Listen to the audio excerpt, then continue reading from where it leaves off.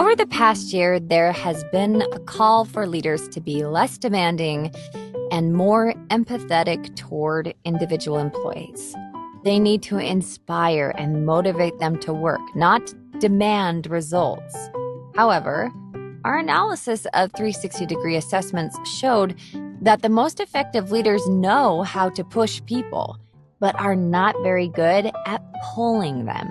In this episode, we are sharing the research behind the paradox of pushing and pulling your team to achieve exceptional results. Welcome to the 90th Percentile, an unconventional leadership podcast by Zenger Folkman. Each week, using research from over 1.5 million global assessments of leaders, we analyze different leadership traits, trends, and what it really takes for leaders to get to the 90th percentile. Joining me today is renowned psychometrician and my father, Joe Folkman. Hi, Bree. Good to be here. Hello. So today we're discussing your recent Harvard Business Review article that was titled, "To Get Results, the Best Leaders Know How to Push and Pull Your Teams." This one was quite popular. And I have a theory that the best partnerships have one parent that is pushy, meaning they know how to drive for results, and the other who is pulley, meaning they inspire you to get those chores done. So that brings up a really good question. Which one was I? Oh, no, I should have seen this coming. I feel like weekday dad was different than weekend dad. Oh, yes. Mm-hmm. Well, I just remember I'd wake you up in the morning and I'd say, "Good morning, sweetheart. Oh, it's a great day." But then right before we had to jump in the car, I go, "Get in the car." Yeah, by the end of the morning, it was very much a move. Something like that. Well, to get into our podcast today, I have an excellent story I heard about one little town that was desperate to motivate their people to help them with a rat problem. Ew. In 1897, Paul Domer was appointed governor of French Indochina. In the city of Hanoi, he started by giving it some modern infrastructure, including toilets. What better way to make your city stand out? Now, this vast sewer system ran under the French section of the town, and the smaller one serving the overcrowded neighborhoods where the Vietnamese inhabitants lived was a symbol of cleanliness and progress.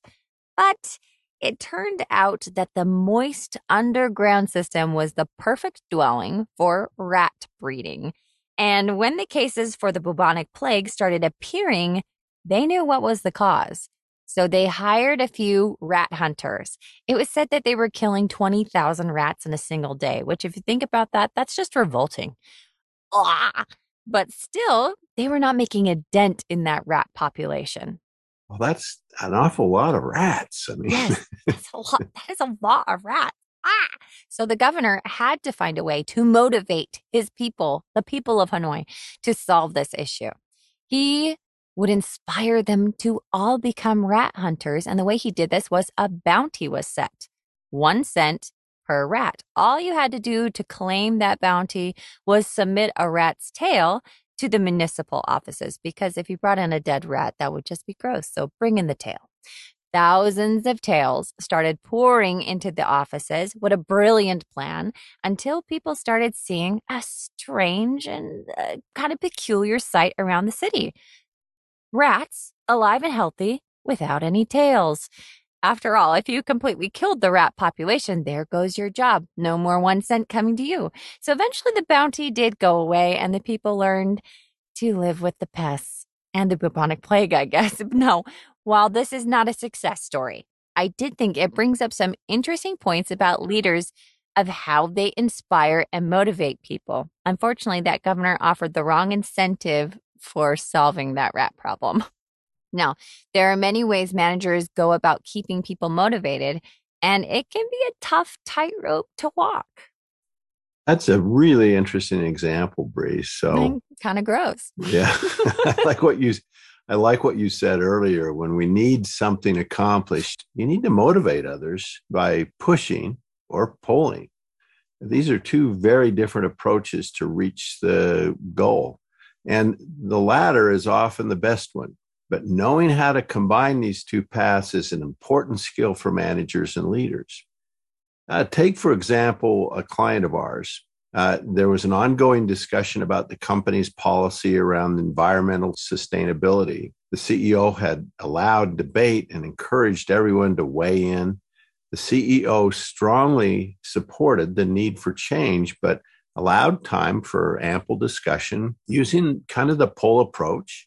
However, two members of the executive team were naysayers and they dragged their feet in enacting any of the proposed initiatives. After 2 months of inaction, the CEO announced to the team that the company was going into implementation on the two initiatives and stated that everyone needed to get on board, moving to more of a push approach. Yeah. One of the executives balked at this and made it clear that he would not support the initiatives. Well, the CEO terminated him by the end of the week using more of a push approach. Yeah, definitely a push, I see. So leaders who start with pulling, letting everybody have a say in the discussion, but eventually have to resort to a strong push, provide a good example of the power of the combination of the two of these approaches. Now, if people are constantly being threatened, that's not healthy and creates a stressful work environment. But I imagine pushing as a lot of times being really motivating for me. Like if I go to the gym and I don't attend a class where someone is strongly encouraging me to move fast, I will happily just walk on a treadmill listening to a podcast. I need a good push. Well, you bring up a good point. So let's define pushing and pulling. Now, pushing is drive for results, and it involves giving direction, telling people what to do, establishing a deadline, which is, for me, that's perfect, right? It's like everything's like not nailed down until somebody says, we're going to do it. It's due by Tuesday or something like that. Generally holding others accountable. Now, this is more of an authoritarian end of the leadership style on that spectrum of democratic versus authoritarian. Pulling involves inspiring and motivating others, and it involves describing to direct reports a needed task, explaining the underlying reasons for it, seeing what ideas they might have on how best to accomplish it, asking if they are willing to take it on. If a leader can further enhance pull by describing what this project might do for the employee's development, ideally, the leader's energy and enthusiasm for the goal is contagious.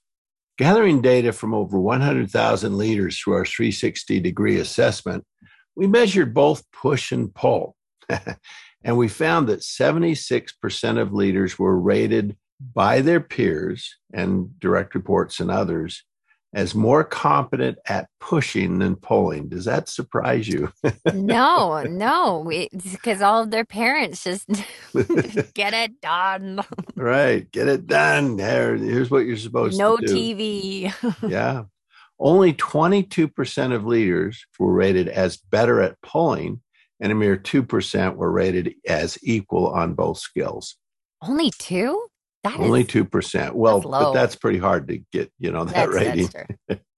We also ask people to rate these leaders and indicate, in this case, we had 1.6 million people, which skill was more important for a leader to do well, to be successful in their current job. Now, here's where it really gets interesting. Pulling, inspiring others, was rated as the most important behavior, the competency to do well, to be successful in your job, while pushing was rated as fifth most important. Now, what I found fascinating is figuring out what people want versus what they need, right? It's like, I want to be inspired. I want to be motivated in this way. Now, the data is clear that most leaders could benefit from improving their ability to pull or inspire others. Like we said, they're not very good at it. However, our research revealed that leaders who were effective at both of these, pushing and pulling, were ultimately, obviously, the most effective. So Even the poll leaders need to do a little push. The ones who were the most effective did both. So in our next study, you gather 360-degree assessment data on 3,875 leaders in the pandemic. And here's what you looked at. Okay, first thing, they rated their leaders' effectiveness on both pushing and pulling. Second, the direct reports were also asked to rate their confidence that the organization would achieve its strategic goals and their satisfaction with the organization as a place to work. And the third, you ranked leaders' data on pushing and pulling into quartiles and identified those who were low and high. So, what were the results? Well, when both push and pull are in the bottom quartile, both confidence and satisfaction with direct reports or from direct reports were low. When push was high and pull was low, both confidence and satisfaction increased. Okay. When pull was high, satisfaction increased to a level substantially above confidence. When both are high, then you see the most significant increase in both confidence and satisfaction. Now, high confidence and satisfaction were measured by the percentage of people that marked 5 on a 5-point scale. This is a very high bar for satisfaction and commitment. Yeah, and as I'm looking at the graph, just to show that last thing you were saying, that high pull, low push, 37% responded positively that they are satisfied. 28% said they were confident. But if you become more of a pusher and not just a puller, if you bring that high pull, so it's high push, high pull, it jumps to 63% confidence and 62% satisfaction. Right. That's a 30% higher. That's huge. And that's surprising because people think, oh no, people don't want to be pushed, but they kind of do. Well, they kind of do. And when leaders pushed, it actually provided direct reports with this sense of confidence, right? That, hey, we're going to get this done. When it's just the kind of, yeah, you can do it, the cheerleading, it's like, oh, maybe we won't.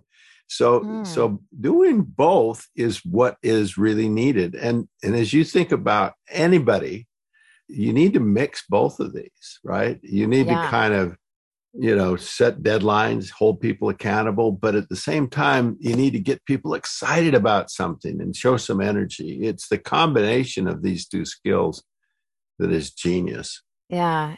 It's been a hard few years. As we're grappling with all these things going on and with retention. And how do we prevent employees from joining in the great resignation of leaving? People are asking themselves some hard questions. How do we motivate people to stay? What do they really want? What do they need? How do you encourage people to increase their efforts, to not quit? What is it they really want and need from their work environments? Over the past years, there's been a call for leaders to be less demanding and more empathetic towards individual employees. More pull, less push seemed like what was needed to retain talent and employees. Well, I agree with this sentiment. This data offers a clear warning. Your efforts to increase empathy shouldn't diminish your ability to, on occasion, push when needed. People like it. And as our data shows, pushing can be a strong force that builds confidence. In fact, your influence as a leader comes from your ability to know when to use which approach, depending on the task and the timing and the people. So next time you're trying to accomplish a significant goal, consider whether your team really needs a good push, big pull, perhaps both. The key is to know when to use which approach, depending on the task, the timing, and the people. The 90th Percentile, an Unconventional Leadership podcast, was written and recorded by Brianne O'Corin, Jack Zenger, and Joe Folkman, and produced by Zenger Folkman. If you are interested in learning more about Zenger Folkman's award-winning 360-degree assessments, leadership and coaching offerings, or would like to attend our monthly leadership webinar series hosted by Jack and Joe, visit our website at zengerfolkman.com. If you like our podcast, tell your friends and coworkers about it, and be sure to subscribe on Apple Podcasts, Spotify, or Stitcher, and leave us a great review. We really like to read them. All resources and links to the research referenced in this episode can be found in our episode details or on our podcast page on sangerfolkman.com.